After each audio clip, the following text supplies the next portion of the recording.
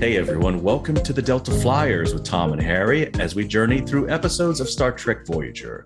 Your two hosts along this journey are my fellow Trek actor who also portrayed the role of Sam in the 1993 TV movie Spies, Mr. Robert Duncan McNeil, and myself, your favorite eternal ensign, Garrett Wong. Remember, you can get the full version of this podcast by signing up to become a patron at patreon.com/the Delta Flyers. Does that bring back memories there, buddy? Sam, were you a Coast Guard dude, Sam? I was a Coast Guard. Yeah, it was a young Coast Guard.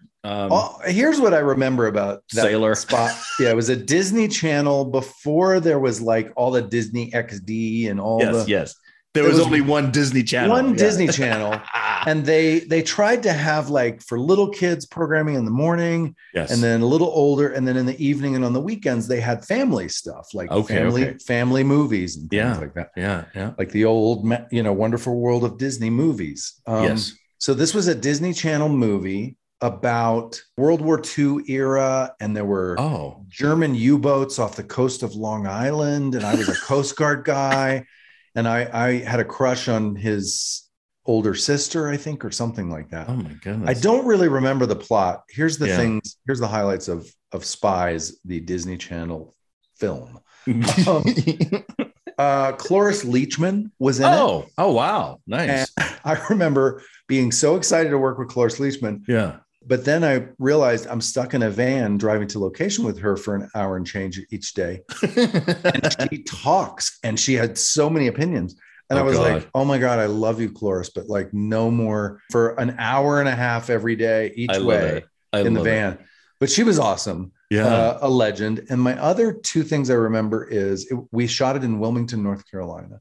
And it was the very first time that I had worked in Wilmington. I ended up working on a couple other things there, but Wilmington was a little film town for a while, for a decade or two. They had a lot of filming. They had a studio, and I'm from North Carolina. So when I went to do this, the very first time I filmed, my grandparents came, my dad came, my sister, little sister. Like it was this was a big deal for you. It was a big deal because I was like, oh my God, I'm doing my job and I can see family and they can come see me do it. And it was amazing. That is so cool.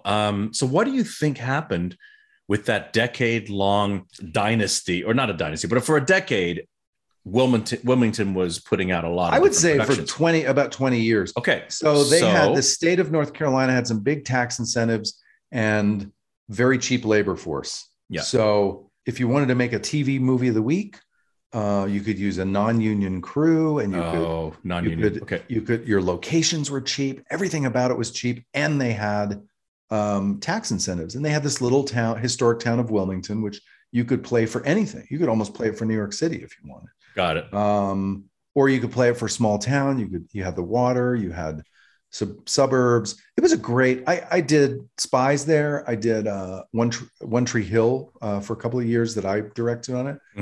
I did Dawson's Creek for a couple of years that I directed.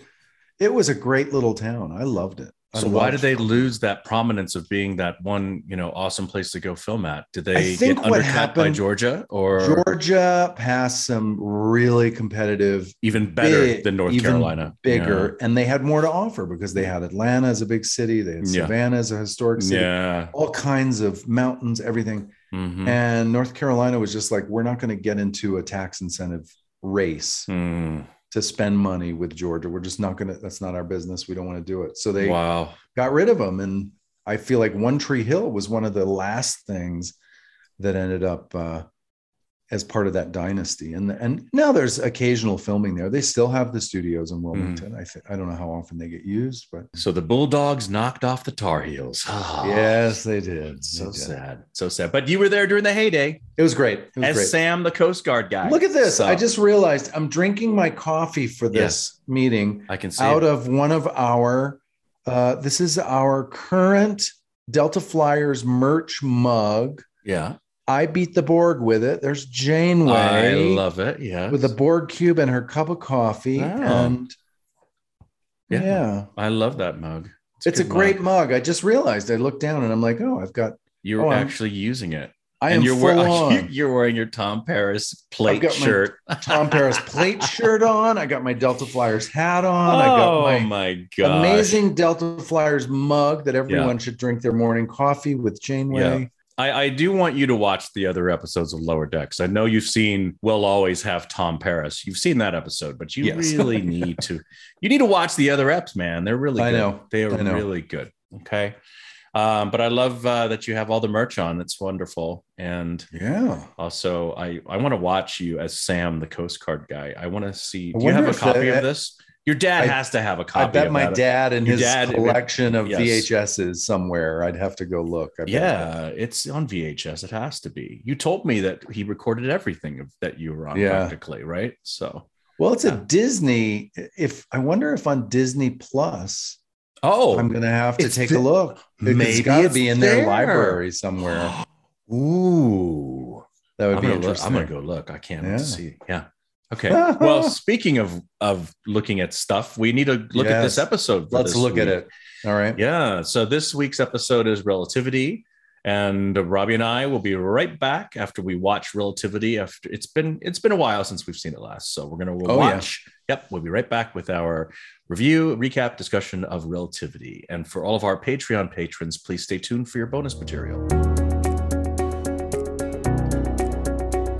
Okie dokie. We are back from watching Relativity. Yes, we are. And it was not about a relative city. I thought it was. I was wrong. You were wrong. That's okay. It happens. Yeah. Relative city. I try to remember. I do the best that I can. You did. We're always referring to our a little discussion in the bonus material section about what he thought the synopsis was. So it was quite funny. For those of you who haven't subscribed yet, it's a good thing. Check out the full episode through patreon.com. Yeah, I was wrong. That's all right, buddy. That's okay. Okay, let's start off with our poetry synopsis. And here we go. Here we go with my haiku for Relativity. Temporal weapon. Deck 4, section 39. Sevens save the day. Plural nice. 7. Get it? Get the plural because it was 7 of 9 to 7 of 9. Yeah. Okay. All right. Here we go with our limerick then. Limerick me. I'm going to limerick all over you. Here we go. Oh, I can't wait. All right. Our limerick for Relativity goes a little something like this. A time travel episode. Here we go again. Ugh. Someone is trying to destroy Voyager like a thug. 7 of 9 to 7 of 9. Turns out Braxton is a swine. They fixed it, but my brain hurts and I need a hug. Wow. You took some artistic license there by using the word ugh, which is probably debatable whether or not that exists it's a word in the dictionary. It's an expression. Okay. All right. I'll let you slide on that one. Okay. Yes. Okay. All righty. Very good. Yeah. Can you give us the breakdown on guest stars right now? Yeah, the actors, it was a wonderful group of actors. First of all, Braxton, our time traveling captain, man, Bruce McGill is his name. He was on our show before. No, he's recast. What? Yes. He wasn't the Braxton. No, he's not then? the original Braxton, which is really I was, because when I saw him, I'm like, wait a minute, that's not the guy from Future's End Part 1 and 2. And then I went back and looked. Future's End Part 1 and 2, Braxton is portrayed by actor Alan G. Royal. Bruce McGill replaced him in this one. So that's I just looked that up. Yeah. So that's something that really kind of I don't recall what the if there was any drama, or it could have easily been Alan Royal's agent called up and said, I'm sorry, Alan's already preoccupied on filming, this film in Czechoslovakia. He cannot. Yeah, it could have been a scheduling conflict. Oh, sure. That's so funny because I just went with it when I saw Bruce McGill. I was like, oh yeah, Bruce McGill. I remember him. Okay. Bruce McGill is in every freaking. I mean, you've seen this guy's face so many and over again. Movies. Okay, he's from San Antonio, Texas. Okay, his very first job that I could find was a independent film called Citizens Band. This was a movie from 1977. If you remember, 77. CB radios. Remember CB? Yes. CB radios were 10-4, good buddy. Yeah. 10-4, good buddy. Yeah. Yeah. That was all very popular in popular culture. CB radios were everywhere. And so this was a movie about a community of people who only knew each other through CB radios. Oh, my goodness. So his character was named Blood.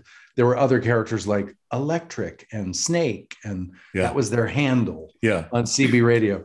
So it sounds like a really corny, but it was kind of like before, it was the internet before the internet. Like it was people who could sort of get on their CB radio. They didn't have to see people face to face. They could create whatever persona that they wanted on their CB radio.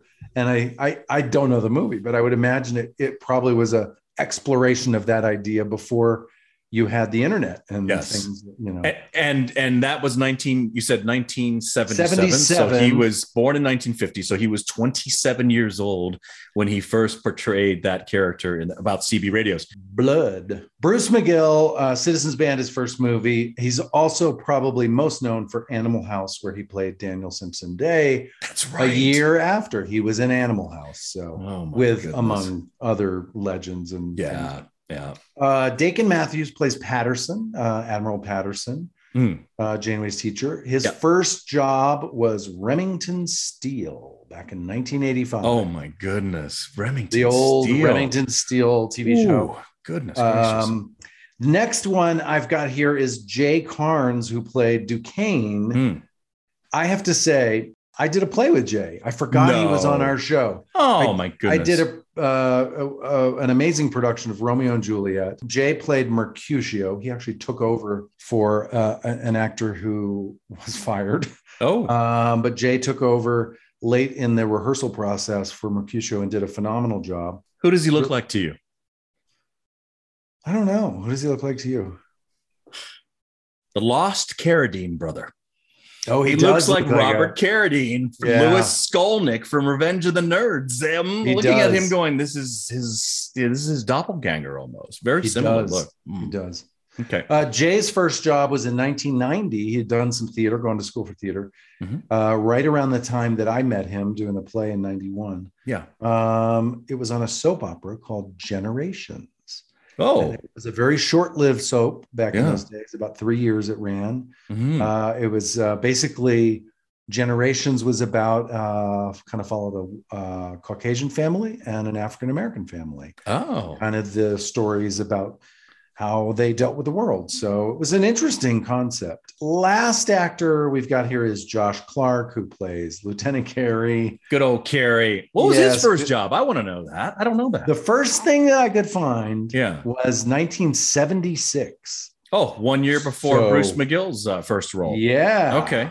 That's a long time ago. A long time ago. He must have been very young. But anyway, he did a TV movie called The Other Side of Victory, which starred Mark Margolis and David Naughton.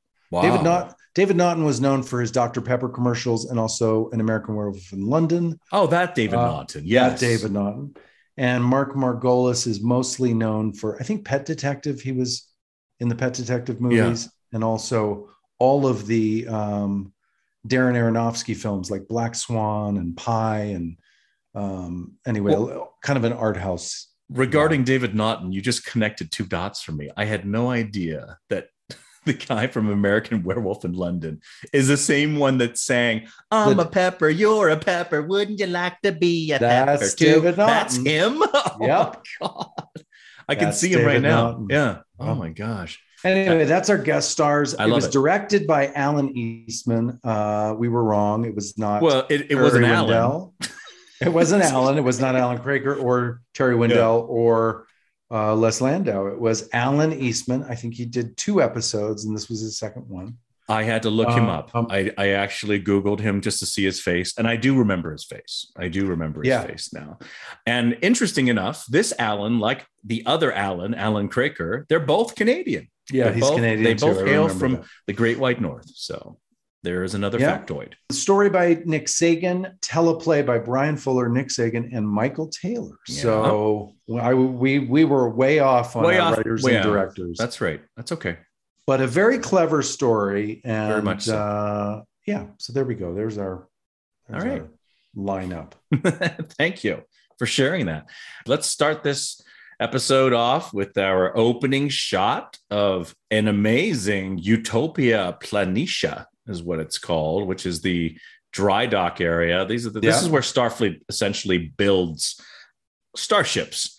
And it's located on Mars. At some point, it gets destroyed, but at this point in time, and for this episode, it's a very bustling and a very cool, opening shot, because we're kind of out there in space. The camera sort of floating around, and seeing all these ships being worked on, these Starfleet ships. Yeah, and eventually, it sort of reveals the Delta. You were going to say the Delta Flyer. Okay. The Voyager.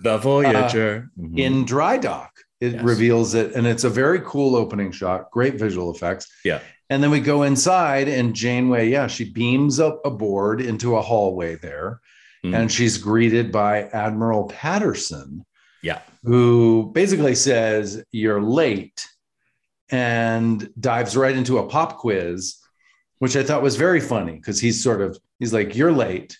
Wait, did she beam into the hallway? No, I'm mixing up. No. There were a lot of They're actually in the transporter room. They're in the transporter room. But before you go to that, let me finish saying, when you said the Voyager. Well, I just want to bring up, this is a little sidebar here, that one of the more recent episodes of Strange New Worlds, that's with Anson Mount as Captain Pike.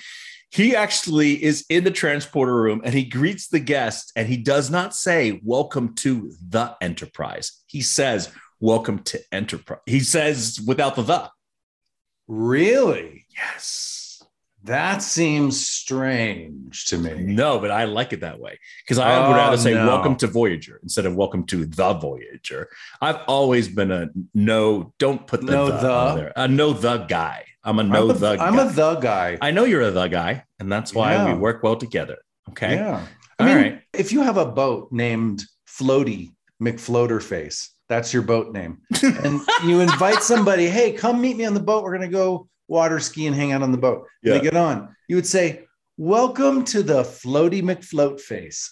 You would say that. You wouldn't say, "Welcome to Floaty McFloat." Like, I like "Welcome to Floaty McFloatface." I'm okay with that. Welcome to Floaty. This is the boat. If I say "Welcome to Voyager," then it's like I'm giving a welcome to someone named Voyager. Welcome to Voyager. Welcome to Harry. Welcome to Janeway, and welcome to Voyager. I'm giving welcomes to each. I hear you. Welcome to the. Now you are welcome to the place called Voyager. It's a valid argument. I'm fine with what you're saying, but I'm going to say tomato. Some people say tomato. Some people say tomato. And I like it without the. Tomato. Yes, I don't think you need the article, but okay. I mean, you like the, and I'm like, we could do without. So, all right, we digress. So, my big takeaway from this is, if I get a boat, I'm naming it Floaty McFloaty. Oh, Floaty McFloatface. Face, yes. I think there was a Boaty McBoatface contest. Yeah. I'm stealing it and just calling it Floaty. Okay. We definitely digressed. We digressed a lot. Okay. We did. Let's go back into it. So they are in the transporter room, and Janeway, with old Janeway hairdo, beams in. Yeah. So this is our first indication. She's got a bun. Yeah, this is the bun of steel. It's there. It's back again. Yes. And it's like immediately you're thinking, what is happening here? But she is being basically greeted by her old teacher, Admiral Patterson. He's there with a little pop quiz for her and ask her a few, questions, science questions, and she answers them. I wrote it down. So she comes in late, and he's like, all right, pop quiz. He doesn't actually say that, but she comes in late, and he goes, "You're late." Silence, awkward silence. He goes, "What is the threshold of the H2 molecule?" She goes, 14.7 electron volts. He goes, "Third brightest star in Orion." She goes, "Viewed from where?" He goes, "Earth." She goes, "Gamma Orionis, or Bellatrix, if you prefer the original Arabic name." Bam! That's how they do it. Okay. It's like immediately back into I'm the teacher. It was like, what is happening? But I liked the attitude they had. It was I do like the attitude, and I'm glad that you were able to, show a little bit of, you were able to science a bit just now, a little sauce. But at the same time, you're in your delivery came off a little bit sensual, a bit. It was like a little hostile, angry. It was like they were going to have angry sex. They were going to have angry sex, I think. She was going to have angry sex with her old, whatever kind of teacher. What was he? He was her calculus teacher, or physics, or something. I don't know, some science teacher. Some type of science field. Science. They get all excited about science. Okay. Okay, but yes, she's got a bun. And by the way, Richard Starstead is standing there right behind her. Right behind the Admiral, sorry. Yes. Right behind the Admiral, Richard Starstead, who was Robert Beltran's stand-in. Yes. On the show. We love Richard. He's awesome. Always there. Such a good guy. And I just bring it up because he continues with them on the whole tour. He's like Mr. Number 2 to the Admiral, which I thought, good for you, Richard. Yes. He's like the Admiral's attaché, or he's the attaché in the whole run. Every time we see the Admiral, there's Richard. Okay, so finally after the quiz, they hug it out, which I thought was very sweet, because it was like, what is happening at first with these questions, science questions? It's like this pop quiz, but they hug it out, and you realize that she's come on board Voyager for the very first time. She's getting a tour. She's getting her first tour, first one. So they walk down a hall. She's looking around the ship. Yeah, it's a great little hallway walk. People are working on panels everywhere. They end up at the turbo lift, and they get inside. She knows every detail of the ship. She says she's been studying it for over 3 months now. Yeah. So this is basically a scene before the pilot. You start to orient ourselves, and we're like, oh, this is before the pilot. They reach the bridge. Yeah. And she starts to talk about how it's much bigger than she expected. Mm-hmm. And I thought that was interesting. Like a TARDIS. So, she sits down in her chair. Yeah. For the very first time, and there's a nice moment there. Yeah. And then then the Admiral says, well, if you like this, come on in, I'll show you something even more exciting. And they go into the ready room. Mm-hmm. She walks in for a second. The first thing she does is order a coffee, black coffee from the replicator. The replicator, which I thought was great. That was good. She then asks about Tuvok. The Admiral talks about, he's still undercover. He's on Chakotay's ship, and we don't want to bring him out too soon. Want to keep him undercover a little longer. Janeway then talks about the difficulty of catching Chakotay in his ship in the Badlands. It's just really difficult to maneuver amongst all the anomalies and the power surges and whatever is going on in the Badlands that cause ships to sort of like lose control. So at this point, she suggests Tom Paris and his marvelous piloting skills. She goes off about Tom for a little while. Waxes poetic about Tom, and he's the guy. Patterson is a little skeptical. He's like, really, Admiral Paris's son? I don't think that's a good choice. He's not really happy about that, but he listens to Janeway, and he says, well, okay, I'll look into it. I'll take a look into that. She says at the end of the scene something like, everybody, she steps up close to the Admiral. She has this meaningful look, and she's like, everybody deserves a second chance. That's right. And they have this long pause, and I was like, that's an interesting, it felt like there was more to the story there, and he was in on it or something. I don't know. I thought that was going to go somewhere, and it didn't really, that moment didn't. Or if she had a really cryptic ending line saying, I've had my eye on young Mr. Paris for a while now. Something like that. Something like that would have been nice. Yeah. Would have been very suggestive. You don't know what's really going on there. Maybe. Yeah. Okay. Yeah. All right. Then we move to the bridge. Again, they go back over to Paris's future station, the con down at the front. With some kind of panel or something out that I was like, what the heck is that? I've never seen that part of the con down there station. Never. There's some type of wiring going on or whatever it may be, some type of diagnostic. It's being run by a crew person who then turns around into camera, and we see it is 7 of 9 in a medical or science colored uniform. And it is 7. And I remember very clearly In the script, she was supposed to be wearing Operation / Security Gold. That was her uniform. Yes, that was her uniform. Oh, that's right. And she didn't like the color. No, she didn't. She says, I do not want to wear this color. And they listened to her request, and boom, she's wearing green now. For me, I felt a little... Oh, she didn't my feelings your were hurt. color. Yeah, my feelings were hurt. I was just like, really? You didn't go with the gold, team gold? And, but that's her choice. And she you've talked about power. This. Like she felt like it didn't flatter her skin or it washed her out or something like that. Well, yeah, because she saw it on me. I don't think you should have gold if you're Asian. I mean, it's just the worst color for an Asian. The better color for an Asian is going to be green or red. So on me, on a day-to-day basis, I think she probably said, oh, it's not very complimentary. Aww. Yeah. So, but I bet she was thrilled to be out of that bodysuit. That oh my gosh, she must have been. Yeah, bodysuit, and she didn't have to have any of the implants on her face too. So she's didn't have any prosthetics. Oh my gosh, she probably felt that was the easiest day of hair and makeup she's ever had. So she's ecstatic, clearly. And she's not wearing the tight suit as well as all the stuff that went underneath that suit. Exactly. Yeah. But she looks good. She looks good in medical she looks science. Younger to me. Something about it was like less makeup, maybe, or the hair was a little looser, or something. You're right. She does look more youthful. She does. That's a good really call. Did. That's a really good call. She exits the bridge after that reveal, which was a great shot, by the way. Yes. We come back from commercial. There's a bit of a time jump, and we see the exit again from a different angle, and she walks directly into the briefing room, and then all of a sudden she contacts somebody. And you can hear her say, the bridge is clear. There's no sign of the weapon. So now we know a mystery is afoot. Something is going on. We don't know who she's talking to.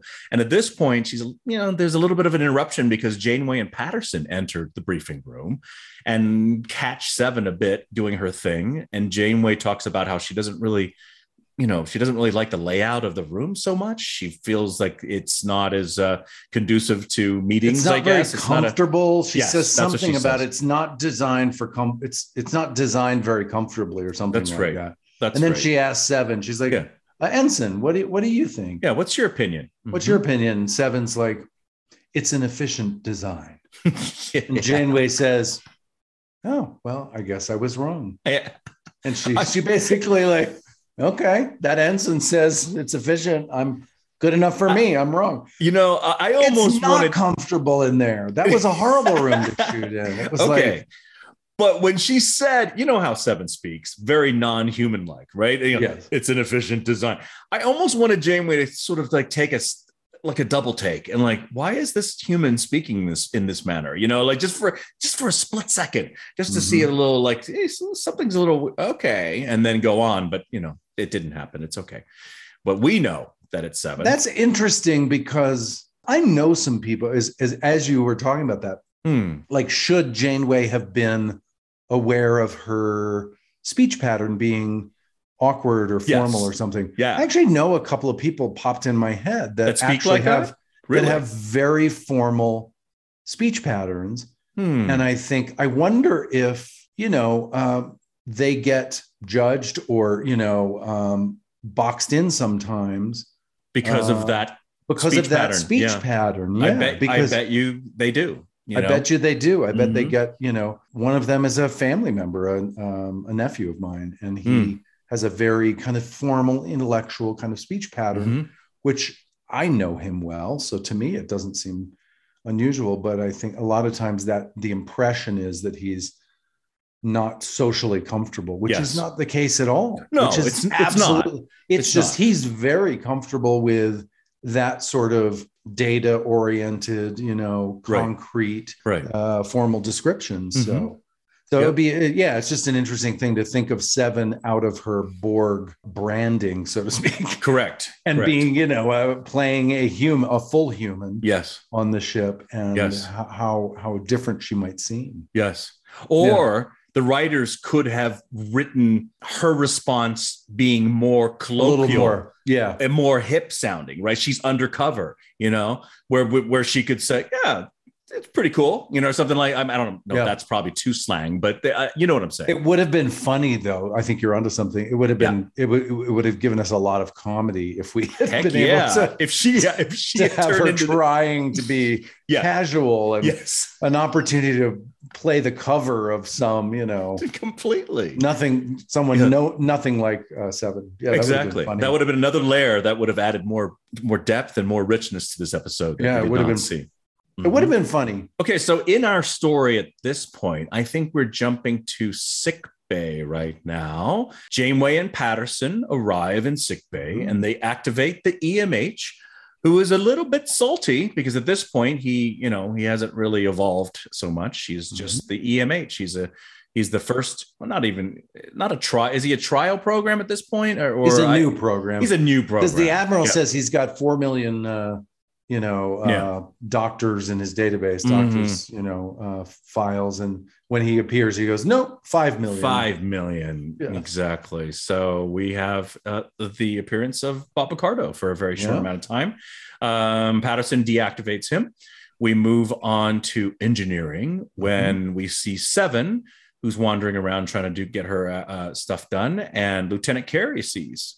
She's kind of creeping around engineering. Yeah, let's face it. She's a creeper in this scene. Carrie notices that he doesn't know who she is, and he walks up to come talk to her. And basically, she introduces herself as Anna Jameson, Anna. So he asked her, "What are you doing here?" And she says, "Oh, I'm just trying to realign the EPS manifold." She's thinking. She's trying to come up with something on the run there, and she's good enough that she comes up with this. And he says, "Well, I can help you." She says, "No." And then he says, "Well, maybe I'll see you in the mess hall later." And she's like, "Well, probably not," or unfortunate, or what is her term? She says, "Doubtful." And then he's like, "Excuse me, what's that?" And he says, "Oh, well, I'm just I'm on assignment. I'm not even a member of the Voyager crew. I'm just here on assignment doing a couple of things for Starfleet." And so that's her way of. He's kind of flirty in this. He's very much flirty. You can tell he's trying to make a move on her. Yeah, he's trying to make a move. Yeah, it's very interesting. And then you see her sort of sneaking back towards the Jeffries tube doors that take us to our Jeffries tube sets off engineering. Right. As she heads over there, we cut out in the hall. And Janeway's heading to engineering to get the tour. And we have a little moment there where she comes in and we reveal that this is the engine room for Voyager. And Janeway's seeing it for the very first time. We go back in the tubes and Seven is talking to someone, but we don't know through the tubes. Crawling through the tubes. She says she's located the temporal distortion. She opens another door. I did notice when that door opened, it looked back on her, the fake background of the tube behind her. Yeah. Did you know? What'd you see? It didn't line up. It was like a different color. So the Jeffries tube, was really only about 8 or 10 feet deep. Yes. And then it stopped. That's it. And what we would put behind it is either a green screen so that they could extend it, but that was very expensive. The other thing that they usually did was just put up this, they rolled in this photo backing that sort of sat there. And it was fine, but it was not the same color. Right. It was like bluer. And it was, and all of a sudden the lights that go along the perspective changed direction a little. It was just, oh gosh, it really distracted me. Oh, I'm sorry. Yeah. But anyway, she, after I was traumatized by the fake photo and the back wall of the tube, I let that go. And she steps over, opens up a panel, and she says, "I found the weapon." Yeah. Deck 4, Section 39. She's found that weapon. Somebody on the communication, however she's communicating, tells her to begin the procedure. So she starts that up. We then jump over to engineering. An alarm goes off. Janeway walks over to Lieutenant Carey and says, "What's going on?" He says, "Evidently one of the EPS relays has gone offline." Janeway says, "This is great. I'm ready to roll up my sleeves and tackle this on my own. I'll take over Lieutenant Carey. Exactly. Get all dirty. I can take care of this." And then she goes on a mission to figure out what's going on. We jump back to the Jeffries tube and we find out that the weapon is out of phase. So she can't really deactivate the weapon. She was sent to the wrong time frame. So she needs to be sent to the correct time frame by whoever. As an audience member, we still don't know who the heck is sending her who all she's of these talking places. to. We don't know. Yeah, who we she's have no talking. clue. Yeah. No clue. But they say we know where the weapon is. Now we need to know when. Yeah, exactly. When was it placed? Because we need to intercept that person before they place it in that section of the Jeffries tube. We jump back to engineering, where Janeway has noticed that the hatch that goes from engineering into the Jeffries tube was locked from the inside. So very mysterious. And clearly there's some type of intruder. Somebody is on the ship. And then with her tricorder, she reads some type of chronoton flux. Patterson quickly tells security to seal off deck 4. So now force fields are going into effect. And now we jump back to the Jeffries tube, and Seven now knows that she has been detected. The strange voice from the other side, tells her that there's too much interference from the weapon to beam her out. And the voice asks her to recalibrate her temporal transport beam. So we now know, we have official confirmation she is from another time in history, and that she was beamed temporally aboard this Voyager in this time frame. And now we jump to the corridor, and we have Janeway and Patterson accessing the Jeffries tube from a different section, a different part of the ship. I gotta say something here. So Patterson and Janeway and Tuvok is there too as well. And Tuvok. Yeah. But they don't really have weapons on them. I mean, they didn't have I thought they had phasers. Didn't they have phasers? No? Oh. I don't know. Well, later on when they get caught in the middle, they don't have phasers. So it would be a continuity problem if they had them in one timeline and didn't in another. But it just seemed like if you read this, chronoton flux is there and there's an intruder locking doors. Like, it could be many people. They could be into a big battle here.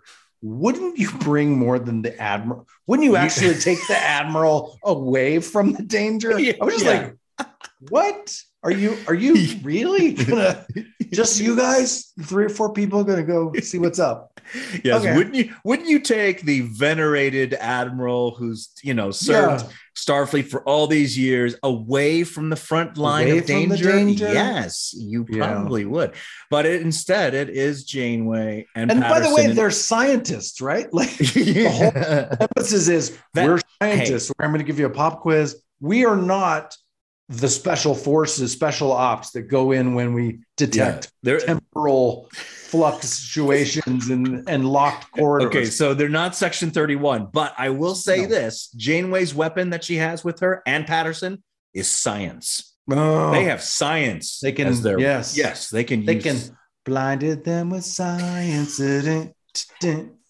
Blinded them with science. Okay, I just had to do a little Thomas Dolby. Thomas Dolby. Look at that. You are pulling back from the 80s. I love that. Okay. So, anyway, so they go in. Yes, they go in. They send Tuvok in another direction. Yes, as foolish as they are. Yes, Tuvok goes the other way. So even more dangerous for the Admiral. But anyway. Yeah. Now, So now we have 7 in the Jeffries tube, and the disembodied voice tells her to scramble the locking mechanism before they can get in, and this and that. But that doesn't happen. Now we have the very first shot of the temporal starship bridge interior.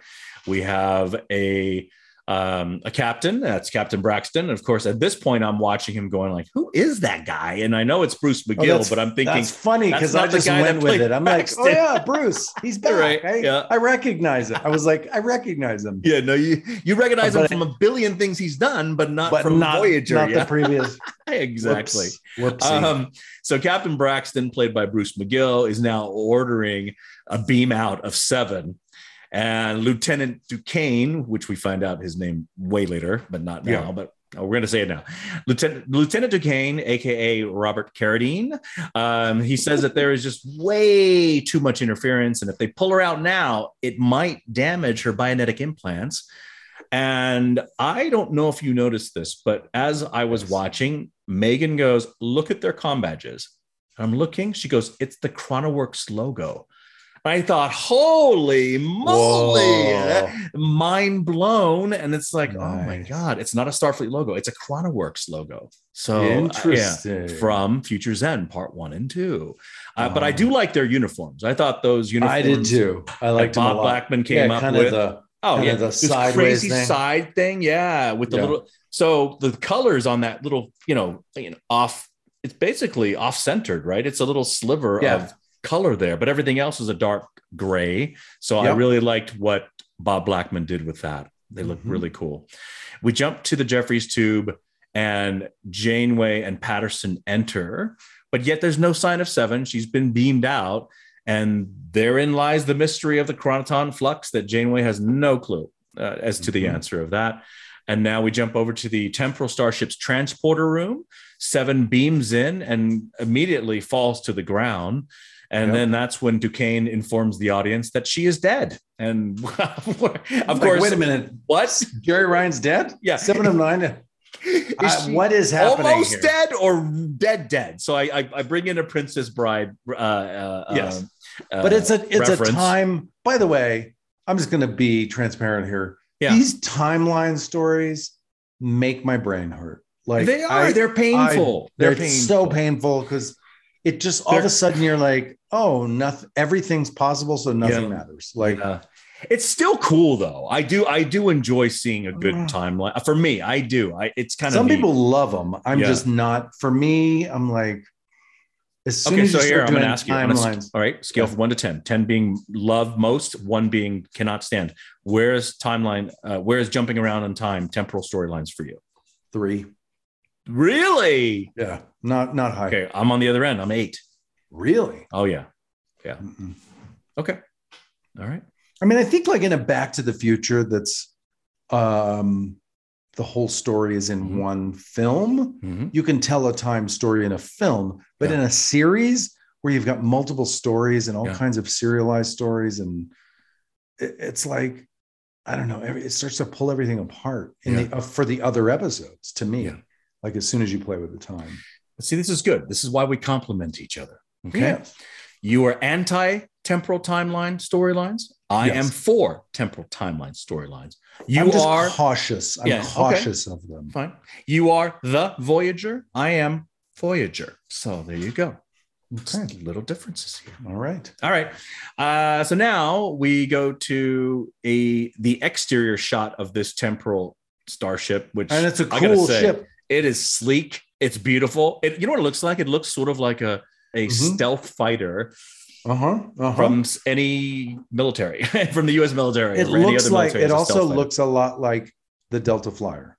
It looks like a really big version. No, yes, it's got sort of similar. No. Yeah, I think so. No, like Stingray kind of. No, I don't see that at all. Oh, I totally. It looks like a submarine and a stealth fighter mixed together to me. Okay. So, all right, but if you see Delta Flyer again. I see Delta Flyer in everything. Compliment. Yes, of course you do. Of course you do. Okay, so we're back on the temporal starship bridge, and Braxton orders Duquesne to go back in time to recruit Seven yet again, since the Seven that they have is now dead.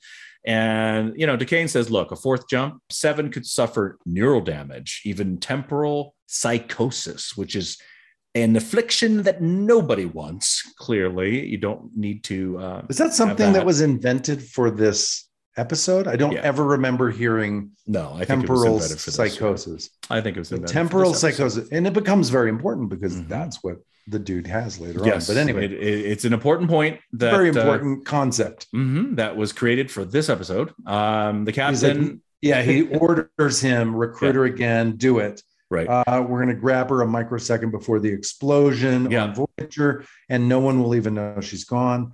And so Duquesne, follows the orders, and he starts to walk over. I love the way Jay Carnes did this when he was kind of he calls it out. Yeah, I wrote it down. He goes as he's walking over to the center of the bridge. He goes, Ray Shields, time frame, star date 52861.274, Delta Quadrant. Special coordinates 87 Theta by 271. Target USS Voyager. Very theatrical. I loved it. Oh, yeah. I loved it. Did it with some panache, with a little zhuzh. Real panache. Yeah, because he could have easily just rattled that off like he was bored, but no, he performed that. And I thought. And he did it again later. He did, and I loved it though. Whenever they were jumping time like that. It's like, okay, this is my thing that I do. But you know what I like about it though, Robbie? I like the fact that he makes it loud. He projects to the back of the house. But if you think about it, you can't mess up with temporal coordinates. You need to be very, very clear about where in time you're going. So this is probably status quo. And for Jay to come up with this, or maybe the director who came up with this, I don't know who, it's brilliant. Makes sense to me. You know, this is the way you're going to call the ball every single time in the future. So I agree. I loved it for sure. I did too. I liked it a lot. That's why I wrote it down. Yeah. That's why I wanted to perform it, because I was impressed. Good job, Jay. Next, we cut to this point of view, this POV shot, and it's all green.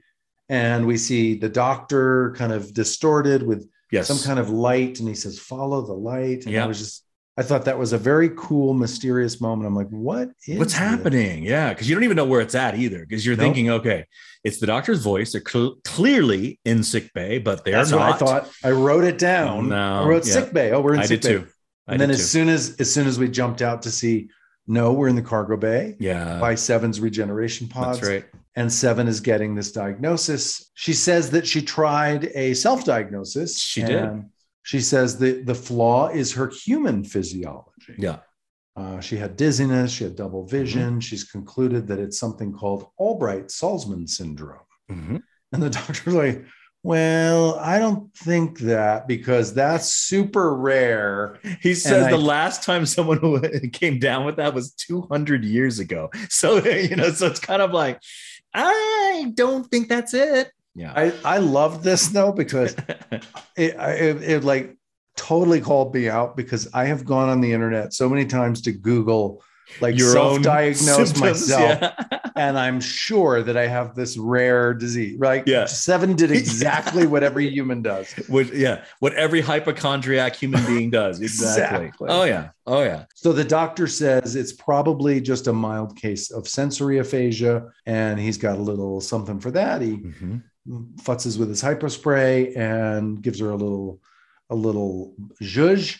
And voila, she can start, it kind of comes into focus. She can see everything's good. He starts to head out. And he basically says, next time, just consult me. Don't self-diagnose. Don't Google your symptoms. He says, don't go to the database to find out what's going on. And that Seven has that lovely line, you are the database, is what she says back. So there you go. I love that line. Yeah, you are the database. And then he responds finally with, yes, with 2 legs and a splendid bedside manner. It's his final line as he walks out. Yeah. We cut out into the hall, and Paris is bouncing a ping pong ball. Yeah. But before you go into Paris bouncing a ping pong ball, again, the episode 2 episodes before this. Before this was 11:59. Before that was your episode that you directed, Someone to Watch Over Me. Mm-hmm. And that whole doctor crush does not play in this episode at all. It's gone. That whole infatuation. Yeah. It was the kind of thing they did not encourage us to hang on to any stories. I mean, unless they brought them up. If they bring them up, it's okay. But we weren't able to keep those. But we weren't able to play almost never. I mean, I do think with B'Elanna and Tom, there was some of that. But again, even with Tom and B'Elanna, there wasn't a lot of opportunity unless they wrote it. That's right. To really play that. That's right. Okay. But yeah, we go out into the hall next, and there's Paris walking along, bouncing the ping pong ball, and he's bouncing it up and down. And I was like, oh my God, I paused and I was like, I remember this. I was terrified because I had to do the whole scene walking, remembering my lines, bouncing a real ping pong ball. I remember saying to them, like, is this going to be a digital ball? Yeah, that's what I thought. I go, there's no way he bounced that ball the entire time. That was a digital ball. But yes, I figured that out. That was a real ball. And you did a really good job. And I know that the only thing that sort of gave off the fact that you were nervous is your other hand. Your other hand was down here ready to catch if it fell off. It was sort of, typically you're not going to be all ready to catch it. You're going to be kind of like casual and then catch it. But I could tell. I did so many takes. I mean. Oh, no, I believe you. But there were so many takes where I would be like 3 lines in and the ball would fall and I'd be like, oh. I hear you. And then okay, got to start over again. Yes. Yes. And here we go. Action, bounce, bounce, bounce. Couple lines in, falls off. So we did a lot. We didn't do like 25 takes or anything, but we probably did 8 or 10 takes easily because, but it was smooth. I mean, the end result, the one that they finally used, it worked. Your dialogue, there's no detection of you being nervous at all. The bouncing looked great. And again, the only thing is because I rewound that scene 17 times. So that, therefore I was like, oh, okay. His hand is a little for nervous. Real. His other hand. Yeah. And that's the only thing. No one else is going to see that because they're going to be watching the bouncing ball the entire time. Well, also just for the audience to know, that's a real ball in the hallway. But later on in the mess hall, we did some real ball, but most of it was VisFX, if you remember. Yes, I do recall that. Yeah, we did do some, but not much because to get 4 people to actually play ping pong in a decent manner, would have been going to be difficult for sure. Yeah, so that was a digital ball later on. But in this scene, to save money, I learned how to bounce the ball and say the words at the same time. Look at that. I saved the company money again. This is Robbie McNeil displaying how he could walk and chew gum at the same time. And he did it. It took him a few takes, but he got it done. So good job. Yes. Anyway, she says, oh, that's a curious exercise. And he says he's got a doubles tournament coming up. Yeah. And it takes a lot of hand-eye coordination. Yeah. And then all of a sudden he realized, wait a minute, she's a Borg. Yeah. He's like, hey, maybe you should be my partner. And she's like, no, not interested.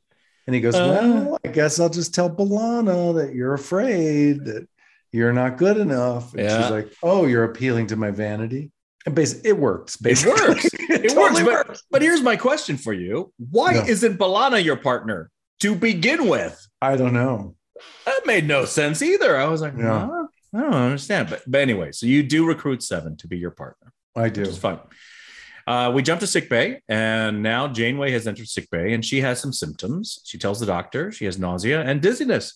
And he mentions, oh, well, you're the 3rd person that I've treated for space sickness. And the doc suggests, maybe the inertial dampers are out of alignment. There could be a number of reasons behind this. And he gives Janeway a little hypospray and sends her on the way. And she says, I'll check out the inertial dampers.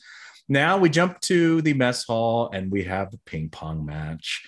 We have Harry and B'Elanna on one team, Seven and Tom on the other. And I do, now that you mentioned it earlier, that a lot of it was VisFX, I was supremely excited that we were actually playing ping pong. Ping pong is one of my favorite things. That. Yeah. Oh my God. So I was sitting here going, yes, I get to play something that I've played my entire life and that I relish playing, but we didn't. And that really bummed me out. It was a fake digital ball. So they told us how many moves, what the pattern, what the order was that people were supposed to be hitting. Yeah. And you can tell sometimes if you freeze it on a 2-shot that like I was looking down, but Jerry was looking over there. Like, oh no, you're not even looking at the same eye line then. No. Oh, good catch. Good catch. You can only tell if you freeze it at the right moment. If you're not freezing it, it's definitely not plays. detectable. It still works. We go back and forth, and then all of a sudden, Tom says, "Say goodnight, Harry." I don't know. And why didn't you say goodnight, B'Elanna? I mean, I thought you'd say that, but no, you gotta mess with me. Yeah. And you come in for this huge hit, which you did very well. You looked very physically, spry. And I had a ping pong table as a kid myself. There you go. So another similarity between you and I. And so then you come in for this huge, basically overhand smash, and then the ball freezes. And again, I don't remember the ball freezing before. So I was like, it was kind of cool, that effect there. And Harry goes like, what kind of shot do you call that? When you freeze the ball in midair. Seven pulls out a tricorder where I don't know where she found the tricorder, but she has a tricorder and she reads temporal distortions are afoot. So now we know something's going on, or at least these actors now know, these characters now know something's happening. But then we leave. We jump out of that scene. Right. We don't really have any explanation except she reads the temporal distortions. Everybody's kind of curious for a second. And then the ball goes shooting, unfreezes and goes shooting. Yeah. And then it cuts to Neelix, and Neelix is like, It's Oh, almost like, well. yeah, oh, well, that happens every day. Balls freeze in the middle of a game Yeah. all the time. Yeah, it was very funny. He's like, no big deal. Back to my pad, keeping score. By the way, the score was, what was the score? It was 1918. close 1918. score. Yeah, close score. Yeah. Got to win by 2, I think. So, Mm-hmm. yeah. I wish someone would have said it's haunted or something like that. I mean, it's just like there was no acknowledgement of a ball freezing for about 6 seconds before it moved on. So, I feel like whatever was going on in the ping pong tournament in this scene, yeah, nobody was fazed by the frozen ball. no. And later on, when there's literally a shootout next to it, it's like everybody just kind of stands around going, but the ping pong tournament, like nobody dives for cover or no. like standing there. What? Yeah. Who are you? I even say to him later, I'm jumping to the later scene, but I'm like, yeah. Wait, who are you? Who? Excuse me. With the gun and the weird tricorder and the like, yeah, who are you? Maybe an invader. Maybe this is urgent. Yeah. Anyway, the frozen ping pong ball didn't seem to bother Neelix. He's like, oh well. Oh well. Yeah. We go to a cool flyby of Voyager. We cut into astrometrics. Janeway comes in and asks for a report. B'Elanna has been studying these temporal distortions, why the ball froze, what's going on here. She says these distortions are fracturing space-time throughout the ship. And we cut up and we see the different parts of the ship that are starting to have damage from these temporal distortions that are damaging the hull. Tuvok says the cause is unknown, but it's emanating from Deck 4, Section 39. It's tearing the ship apart, basically. Yeah. We have 2 hours. We got 2 hours before the ship is toast. Then we go to a 3-shot. Now, I took a picture in my notes of this 3-shot. I just want to say something. Okay. We may have talked about this before. Yeah. B'Elanna's uniform has a V cut that's down. It's lower. Almost to her belly button. Okay, not quite that low, but it's low. Yeah. And then next to her is Janeway, and her V cut just barely crosses over the black line. Correct. And then Tuvok's, I don't even think it touches the black line. No. Why does everybody have a different length of V? We've talked about this before. What? Well, tell me. I remember we did. Right. So if you watch, is this your theory? No, or is this my really theory. a fact? It's a fact. I think Bob Blackman told us about this. So if you look at season 1, 2, and 3 of Voyager, Harry's also ends at the line, just like Tuvok. Oh yeah. And then later it goes lower. It denotes, or it basically shows who is more relaxed. The more relaxed you are and the more in command of everything, it drops lower. If you're a more uptight character, it stays at the line. So B'Elanna is more relaxed. See, that's really weird. That doesn't make any sense. It should be the other way around, right? The captain should basically go down to her belly button. Like, is it relaxed? Is it confident? Is it? Yeah. It's supposedly more in a way, right? Yeah, I guess. But I think I heard it was about like who's more uptight.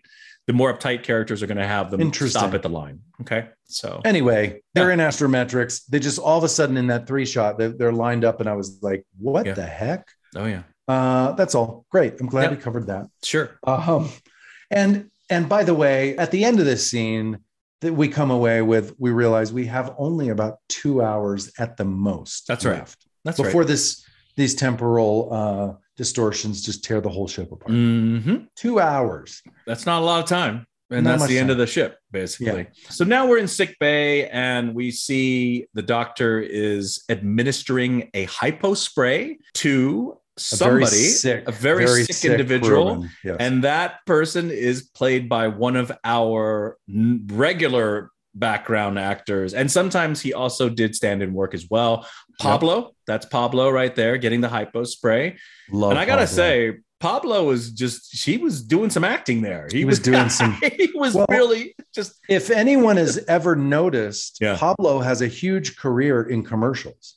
He has gone on from Star Trek as a background artist to become a very successful commercial actor. Nice. And I've seen him in dozens and dozens of commercials. He's a real actor. And by the way, the thing I love about Pablo is his obsession was salsa dancing. Do you remember that? Yeah. And he talked about salsa dancing and he would always be sort of dancing off to the side between takes. And I love that he was a big salsa dancer. Anyway. He also, I think didn't he write a book as well. Oh, I wouldn't be surprised. Okay. Anyway, he was a go-getter. He was always on the set with us. Very good natured. We joked around with him all the time.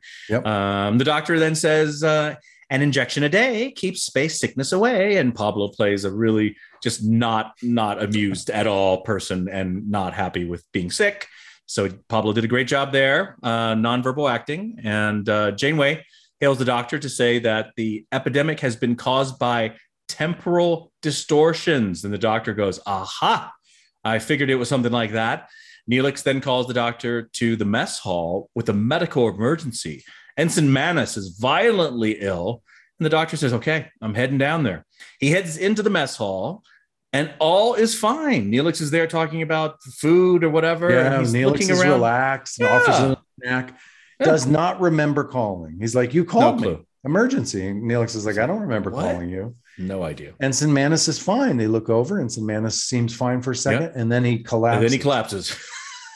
And the doc rushes over. Yeah. And he puts together the temporal distortions. He checks the time on a nearby console, and realizes that it's 7 minutes earlier in the mess hall than it was in sickbay when he called. That's right. So different parts of the ship are now starting to align in different timelines, and that explains why. That's why the call hasn't happened yet. Yeah, 1543 is the time in sickbay. 1536 is the time in mess hall. So sickbay is ahead of mess hall. We go to the ready room now, and Janeway's ordering coffee black again. She really loves her coffee, doesn't she? She does. I'm glad that I used the mug today, the Janeway mug. I had no idea how perfect our Delta Flyers Janeway I Beat the Borg with Coffee mug that you can only get through the Delta Flyers. And how appropriate it is for today's episode. Very much so. Agreed. Yes. More coffee for Janeway. Yeah. Chakotay comes in. She's like, please don't give me bad news. You know what happens to the people that deliver bad news. That's right. Kill the messenger kind of threat. He goes, basically, he says it's a temporal paradox. That time is speeding up in some parts of the ship. It's slowing down in other parts of the ship. And that the space-time fractures are growing stronger throughout the ship. All of a sudden, they have an aha moment talking about how food that was just replicated turns rotten within seconds. She says her coffee tastes old. Yeah, replicated at the top of the scene. She goes, this tastes like it's 3 days old. Yep. So it's starting to make sense. Yeah. Janeway does come up with a solution. Janeway says she's been working on enhancing the containment fields to keep these fractures from spreading. And right when she says that, all of a sudden you see multiple images of Chakotay. Like he's just, as he's walking at the desk. It's 5 or 6 different phases of Chakotay echoing and overlapping. Yeah. And she scans him and finds that the temporal distortion is right here happening. Yeah. There's a fracture happening right there. Intersecting the room, and it's expanding. It's getting bigger. And so Chakotay and Janeway leave with the last comment. Chakotay goes, well, we can test out your theory of the containment fields. Yeah. Give that a shot. We go in the tube, in Jeffrey's tube. B'Elanna and Seven come out of that Jeffrey's tube door that has the really bad photo backing behind it. It's like, it's all about the perspective. Like, just move it a little. Anyway, that really bugged me. Yeah. But B'Elanna says that it's coming from right here. Yeah. And they open up the panel, and Seven sees a piece of technology. Yep. But B'Elanna does not. Can't see it. Only Seven. So her implants can detect irregularities in space-time. Yeah. And they call the bridge. When we cut to the bridge is shaking. Yeah. Janeway says, beam that piece of technology off. Tuvok's like, I can't get a lock on it. Harry says it's starting to demolecularize the hull. Yeah. And I was wondering, when you said demolecularize, do you remember? I had a memory, I don't know if I'm right, that you couldn't say demolecularize on the day. It was very difficult. I can't even say it now. Demolecularize. Yeah. It was very difficult. Do you remember that too? Yes. I feel like when we were shooting that scene, you were like, demolecular.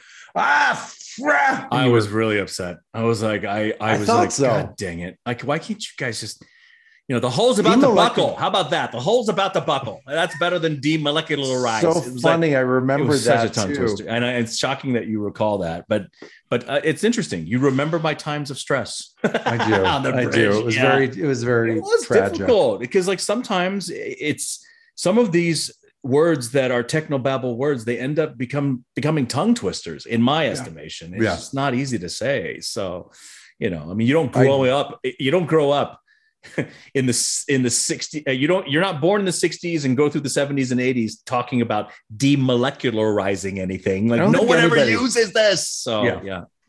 In fact, when I tried to type the word demolecularize, I kept autocorrecting to just the letter D and molecular because it's not a word. Like it's a Star Trek made up word. I don't think there's not a real word of demolecularize.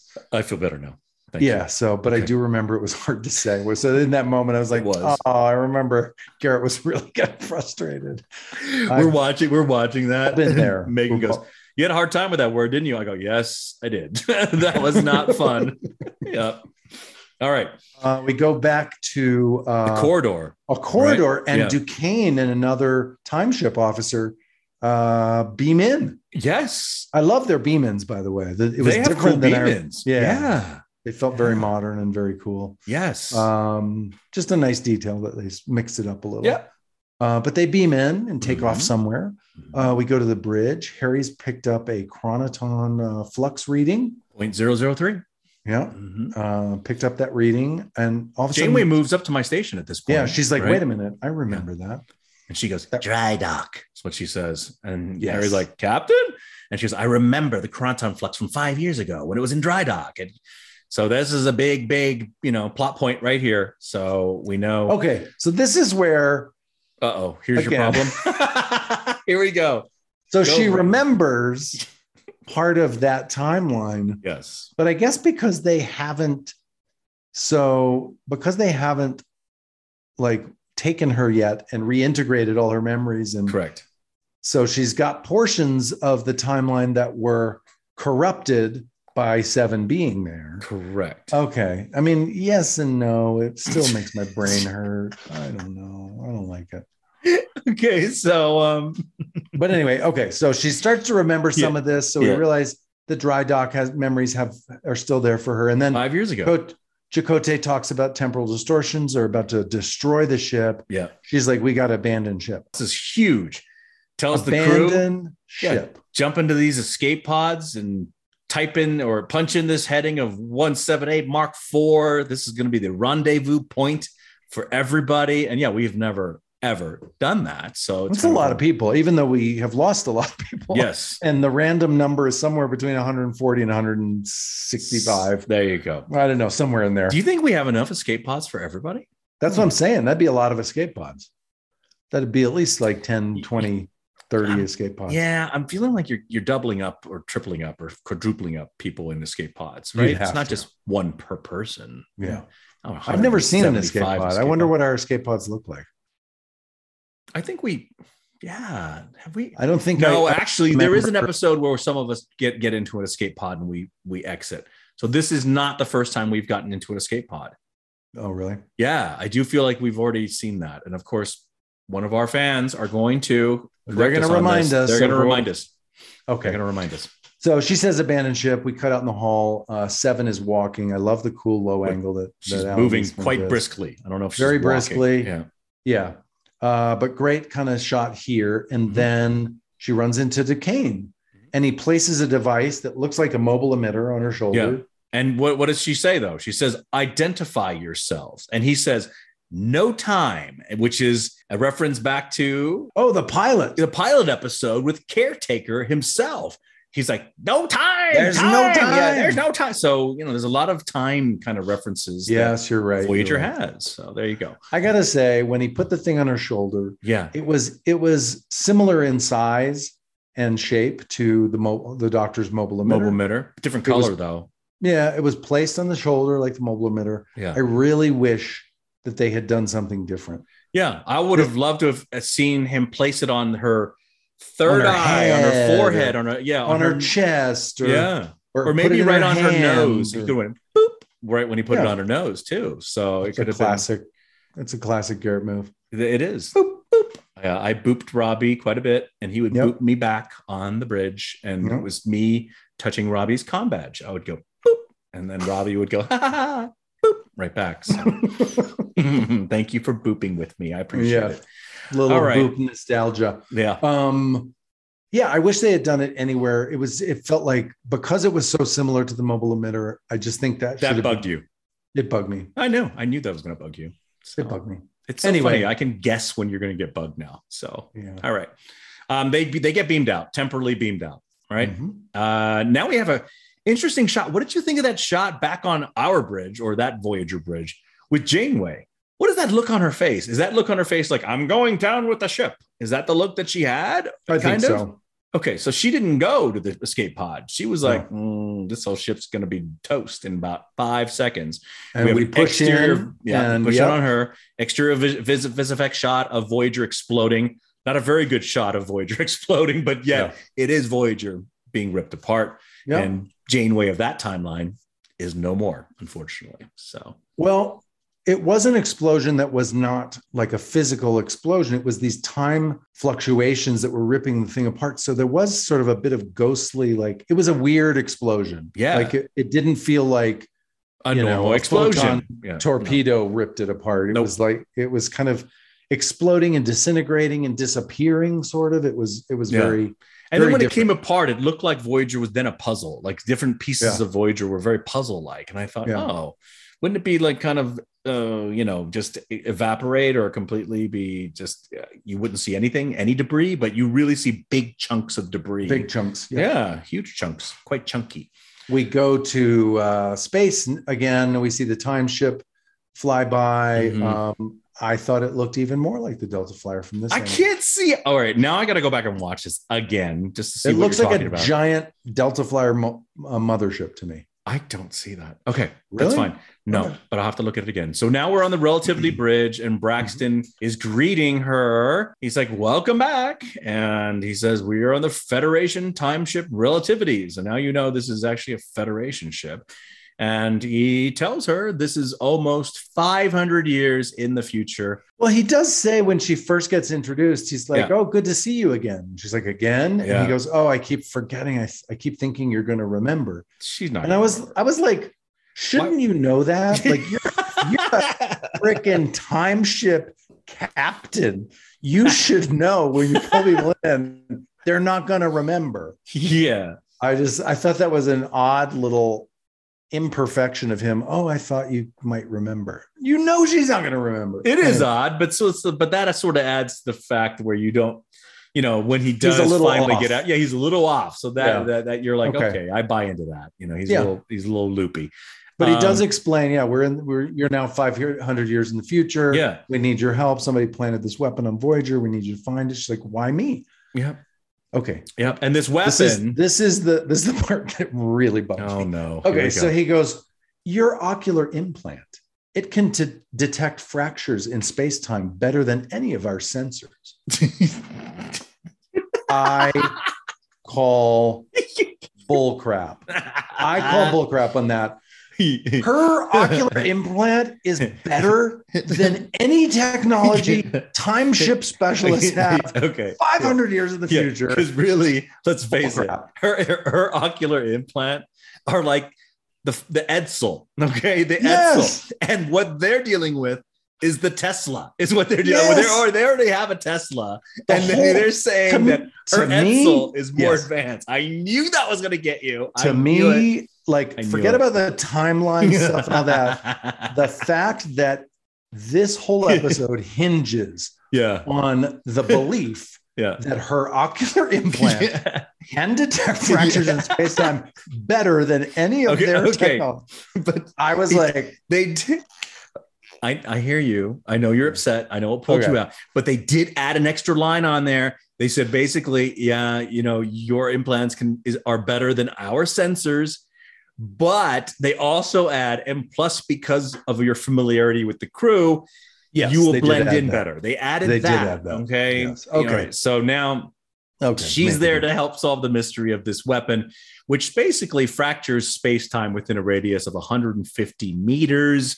It's called a Force 3 temporal disruptor, which is a really cool sounding name, to be honest.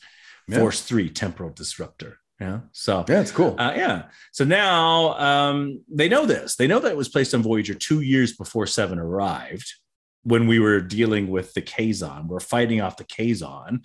Shields were down at the time, and that's why somebody was able to get on board and place this temporal disruptor there. And she's like, it can't be the Kazon. Yeah, they don't even know how to make water. They don't even know how to make water. Exactly. They're way too dumb. No. to do this. And they say, no, it's not the Kazon. It's somebody else, clearly. So then Braxton tells Duquesne to brief 7 on their modern 500 years in the future protocols. We have a little bit of a time jump, and now They do tell her, by the way, in that scene, they say, look, you've done this for us twice before. This will be your third jump. Right. You can do 3 jumps, but after that, there could be side effects. Yeah. That's important that she knows this. That's correct. They say that, there could be side effects of sensory aphasia. It can cause psychosis. So we got to get it right this time. This is your third try. Yeah. Anyway, meet me in Holomatrix 1. We're going to practice with the simulation. Right. He'll fill you in on all our protocols. And right. we cut to them doing the protocols. Yeah, they're doing the protocols, and it's a very wordy scene. My goodness. Them to have to, both these actors have to memorize that. Bravo to them. They have to talk about the Dolly paradox. They have to talk about the Pogo paradox. They have to give an example. 7 has to give an example of the Pogo paradox. And so it's very, very dense. And I actually like this scene, though, I got to say, because I struggle with time jump stories. Yeah. The fact that they were sort of giving the cliff notes of like, here's the issues in time. Okay. It helped explain it to you. It helped. To me, it just gave some context of like, what are the potential pitfalls and dangers in these stories. Correct. I like this scene. Okay, good. Yeah, you're right. I mean, it gives you the parameters of what they're working with. And for people that are averse to these temporal storylines, this is a really good primer. Exactly. And what did you say? The cliff notes? The cliff notes of temporal dynamics. So now, and by the way, at the end of the scene, they go through all this. And the one kind of takeaway I had was, she says something like, "Are you sure this is going to work?" And he says, "Look, I trust Braxton."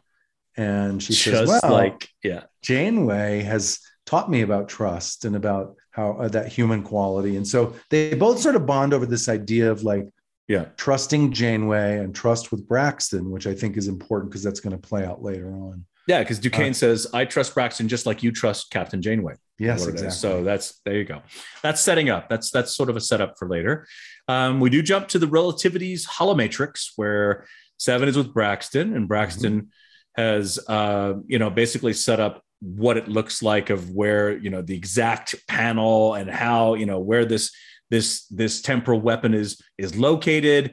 And then he goes into this long diatribe about how horrible Janeway is, and just like she's close. Oh, I've had to clean up her mess so many times.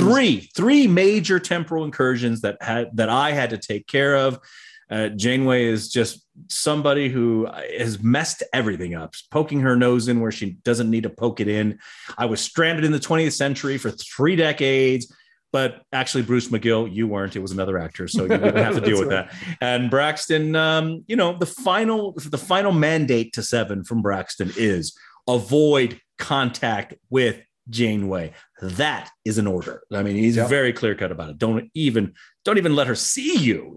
So you now get a little sense of Braxton does not like Janeway. He does not like Janeway. No, nope, not a fan of Janeway. We have a little bit of a time jump. We're still on the Relativity. I like that one line that Braxton says. We have a saying in our line of work: "There's no time like the past." I thought that was kind of funny. I like that. After "There's no time like the past," they do basically put her undercover. So they occlude her ocular implant on her face. The Borg implants on her hands disappear. They have a close-up of her at the end of the scene where she goes up to reach for her ocular implant over her eye, and you see her hand is clean. So I thought that was a nice, like, simple little storytelling beat of, we're showing that, and we're having a tender moment of her sort of acknowledging this. It was nice. Yep. And then Duquesne gives another countdown and he goes through the jump. I love it, Jay. It was great. Oh my goodness. Exterior shot of Voyager fighting off the Kazon. And now we're in the Voyager corridor. Seven has beamed in. People are running everywhere. Just like every single shot is of crewmen or background actors running one direction, running another direction. Now on the Voyager bridge, Janeway calls for evasive maneuvers. Paris has a couple of lines there too. We're fighting off the Kazon. And now we keep jumping back between the bridge, the corridor, the bridge corridor. We see Seven walking very quickly. And then we see the engineering room, and Janeway is asking Torres, or telling Torres, that she needs warp engines. Torres says, look, I can't give it to you. I have to repair the containment generator. I need 10 minutes. At least 10 minutes. Yeah, at least 10. We jump back to the Voyager bridge. Harry picks up the chronoton flux of 0.003 from deck 4. Tuvok incorrectly says that it may be random interference from Kazon weapons fire. Janeway crosses over to Harry's station like she has done over and over again, and she says that she has seen these readings before. So we have another scene like that. Jeffrey's tube again. Seven's back in the Jeffrey's tube, opens the panel. Yep. The weapon's not there. It's no sign of the weapon. It's not gone. Right? It hasn't been placed yet. That's what it is. Hasn't been placed. Yep. Back to the bridge. We find out that the lead Kazon vessel has been disabled. Correct. But the Kazon are regrouping, and Chakotay says, let's go to warp. Torres says, I can give you warp 2 only. And Chakotay goes, I'll take it. And he says, let's go. Paris does it. And they take off, and the Kazon did not pursue. But Janeway continues thinking about this flux, and she remembers the dry dock in this timeline. They never found the cause of it, she said. And so she says, I want a level 10 force field around that section immediately. Yep. And Chakotay, as she walks out, he's like, are you sure you want to focus on these sensor ghosts right now? Like, maybe this isn't where we want to put our energy. And she's like, no, this is important. Yeah. We go back to the tube.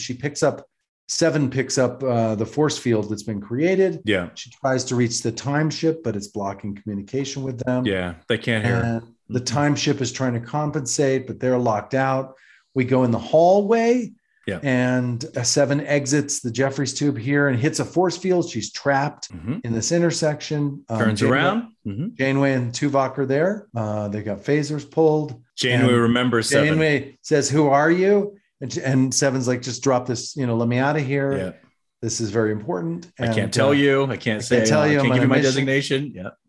And then Janeway's like, wait a minute. I do remember you. I know who you are. Utopia Planitia? Is it Utopia Planitia or Planitia? Planitia, that's right. Autocorrect on my phone. Yeah, she does remember her. Utopia Planitia, she says. And then we cut over to the time ship. You should say Panera Bread. That is where she autocorrected to Panera Bread. Yeah.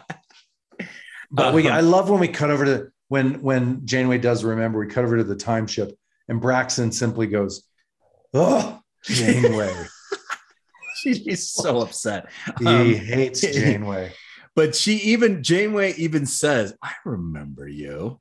Efficient. Like she, and it's almost like that is the reason why she had to say it in her weird Borg delivery, because Janeway remembers that in a way, right? But then, Janeway should be doing a podcast because she remembers everything, unlike yours truly, who can't remember anything. Okay. Janeway remembers even efficient, ensign who's used the word efficient in the briefing. That's right. That's Janeway, but I don't think Kate Mulgrew, the actor that plays Janeway, will remember everything. I don't think Janeway does. Okay. So Seven keeps withholding information. She doesn't want to give up her cover. Tuvok detects Borg implants. Not to even don't even talk to her. Avoid contact. Avoid contact. Yeah, and she's doing pretty well. Then Tuvok detects Borg implants on her, and then Janeway's now, oh my gosh, scan for Borg vessels in the vicinity. Janeway will not release her until she gets more information. She wants to know what's going on. Finally, Seven knows time is of the essence, and she finally gives in and she spills the beans. And what really convinces Janeway to drop that force field is Seven's comment, Captain, when you take me from the Borg, you are going to tell me that part of being human is learning to trust. Trust me now. And that line is which pulls Janeway in, and she says, force field, lower it now. Tuvok complies.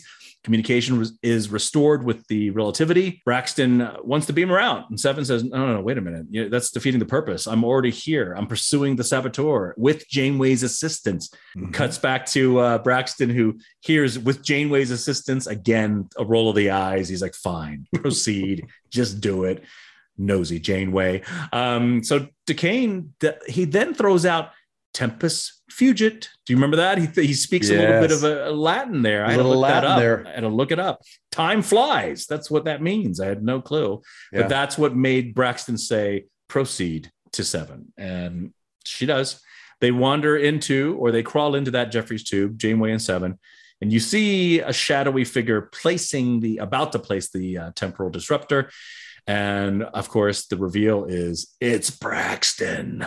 Braxton I'm wondering, did Bruce McGill also decline the gold suit and say, I want a green one as well? I don't know.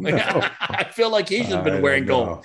But this Captain Braxton is clearly a bit deranged. He's suffering. Evil. Oh, he's evil. Braxton. And he's suffering from temporal psychosis. So nothing is up is down is up to this man. Yeah. And he basically says, the only way to heal my temporal psychosis is to destroy Voyager. So he's on a personal vendetta. That's what we find out. This has nothing to do with if he can destroy Voyager, it will prevent his illness from ever happening. Exactly. So he's on this mission. Yeah. We go to the time ship bridge, and Duquesne now arrests future Braxton. Yes. And he says, for crimes that he's going to commit in the future. I'm like, what? Okay, is this Minority Report with Tom Cruise? What's happening here? Yes. Yeah? Okay. This is like a timeline ethical puzzle. It is. It bugged you. It bugged you again, didn't it? When he said that, I knew it. Yeah, did. You start playing with time, and all of a sudden, yeah. I don't know. Well, I mean, Duquesne, everyone else follows Duquesne's orders. So he relieves Braxton of duty, arrests him, and then orders Seven to apprehend Braxton. But then Braxton beams out. Beams himself out. Yeah, he's got his tricorder and his weapon with him, and he beams himself out. He's beamed 2 years. He's jumped 2 years earlier. And Seven asks Duquesne, let me follow him. And Duquesne's like, oh, wait a minute. It's your fourth jump. This is your fourth jump. You really want to do this? She goes, I'm doing it. So he doesn't argue with her. She jumps. She jumps. We're in a hall where she jumps into this hallway. She's leaning on this railing. Yeah, obviously she stumbles, suffering from this jumping. Mm-hmm. Janeway is getting a tour from the Admiral, mm-hmm. and she sees Braxton running, and she throws the Admiral down. I'm just going to start with this whole section and say the action sequences of this episode are not our best work. Okay. It's just not. It's not shot like actions. There's a shooting vocabulary that you need to make these things dynamic and feel and protect the actors from looking kind of goofy. And I hear you. I hear you. But again, I forgave all of that. I was like, I'm okay with that. What really bugged me is that as Braxton just like a bullet in a china shop, as he's running through, Seven's chasing him and shoots him and hits him on his shoulder, and he keeps running. And I'm thinking, what kind of phaser, what kind of cockamamie, weak phaser were you given from 500 years in the future? I had the same thought. I rewound it. As he's running, he sort of dodges to one side. I think the story they were trying to tell was that he dodged the shot. That he dodged it without looking. He happened to know if I go left, I'll dodge the shot. And I think she missed him. That's the only explanation I could come up with. Like, why is he ducking to the left?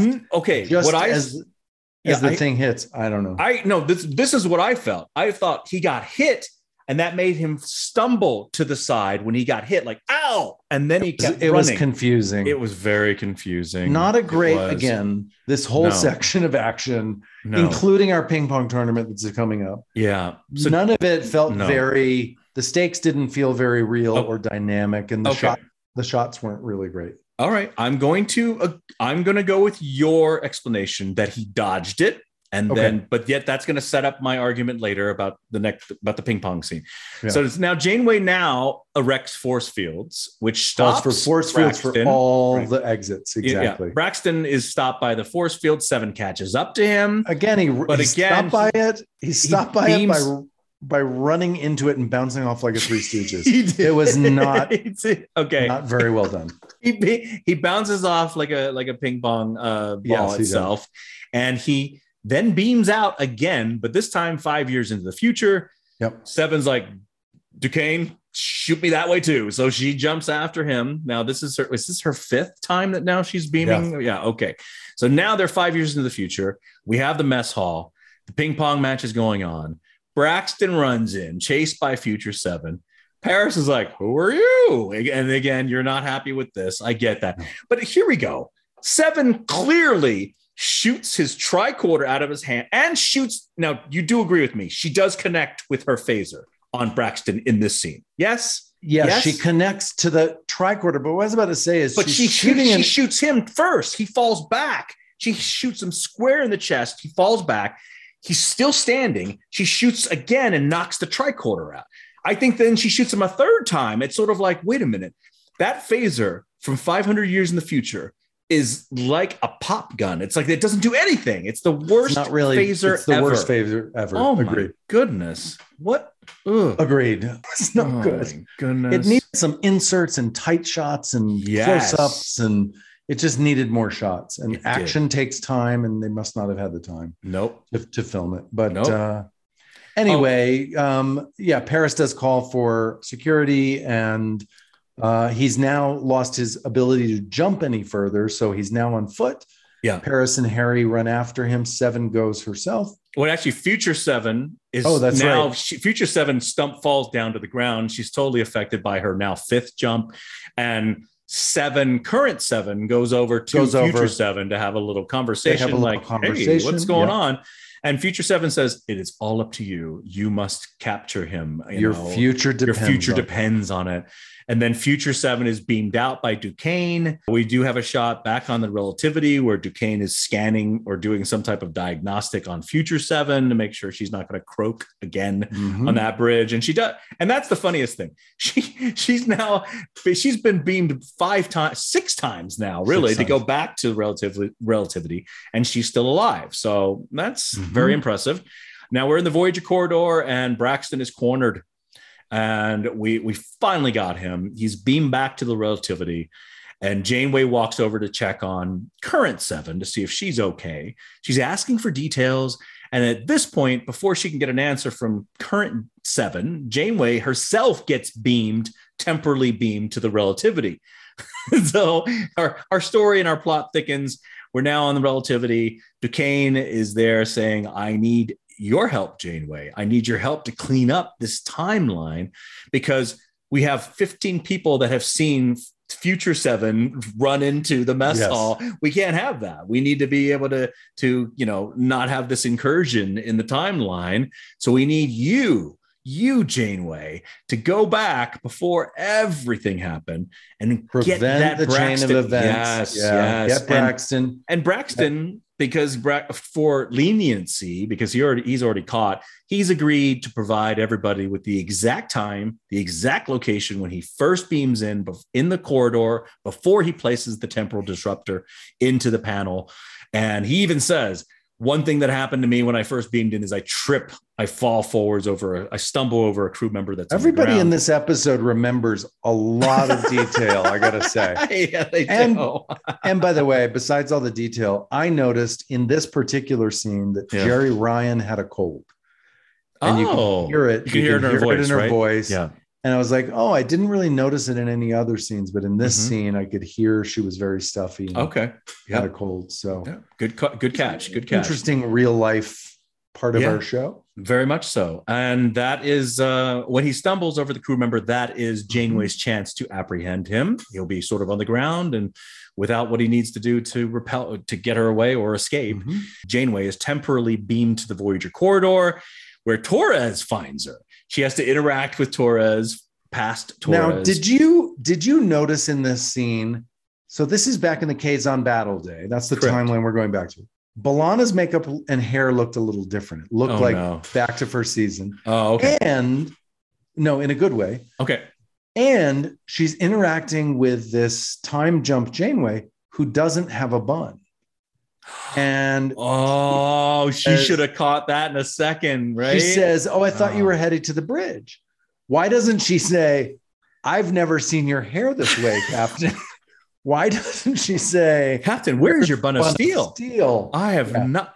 Wow. I like this look on you, Captain. It looks fabulous. So, but she doesn't say that. Instead, she says she's going to get the warp core back online. Mm-hmm. And should I think she says, she asks for advice, and then Janeway says, do what you think is best. Yeah, and do whatever you think is best. Yeah. Then she goes, aren't you heading towards the bridge? She goes, no, I've got to take care of something. So then she dismisses Torres. Torres doesn't think twice about it. And then as she's running around the corner, she sees herself, Captain Janeway. So she hides from herself. She hides from herself, and her other self is giving commands to another crew member. And so then she rounds another corner and she kind of waits. And then that's when she encounters Braxton showing up and falling, just like he said he was going to fall. She apprehends him. The next shot is back on the Relativity bridge. And we have Duquesne doing some calculations, and he's impressed. He goes, incursion factor 0.0036. That's better than I expected. So Janeway's action really kind of set all the timeline back so that there's only really 0.0036 of any type of diversion, diversion or any what's the term I'm trying to say? Fluctuation. Yeah, any fluctuation. There you go. Yeah. And so Duquesne says, all right, I'm beaming both of you back to your timelines. They're standing there next to each other. See you in the 24th century, says Janeway to Seven. Seven says, I look forward to it. Or should I say backward? Janeway says, don't even get started. And that's the end of that scene and the episode. So they beam out. Yes. Wow. Okay. What is your theme? I know your theme. Never do temporal timeline storylines. I wrote down my theme. Time travel gives everybody a headache. Don't do it. That's my theme. Time travel stinks. It hurts my brain and every part of me. My theme, my lesson is part of being human is learning to trust. That is going to be it. I'm going to use that. Good. It's true. I mean, it's true. You have to, you do have to trust. That's a huge part of the human condition. And a lot of times people don't have that trust, and you need to have that. So great. I'll go with that. All right. What's your rating on this? I'm going to give this episode I'm going to say 7.7. That's what I'm going to rate it. Mm-hmm. Nice. 7.7. Okay. I am going to, there were a lot of good guest stars in this. I think Jerry did a great job. I think everybody did a nice job, but I am not a fan of these timeline stories that mess with all the canon, all the previously, the continuity and with characters. And it just feels like cheating. So I'm giving it a 6. All right. Giving this a 6 because it had some good stuff, but not my favorite. Okay. What'd you give it? 7.7? 7.7. Okay. Our captain and admiral average rating for Relativity is 7.9. Oh, thank you. Wow. Thank you. You're very close. Very close to 2 in a row now, actually. So yeah, I'm pretty impressed. All right, everyone. Thank you for tuning in this week to the Delta Flyers for Robbie and I's discussion of this crazy episode, Relativity. Join us next week when Robbie and I will be discussing the episode Warhead. Whoa, wait a minute. Warhead. Yeah. That's the next one. Okay. Yeah. Be there. Are you getting a little feeling of something? Maybe. Something. Okay. I'm going to give you a hint right now. Okay. Harry's in it a lot. Really? Yeah. Oh, okay. All right. Anyway, thank you, everyone. We'll see you next week. Thank you, everybody. We'll see you next week.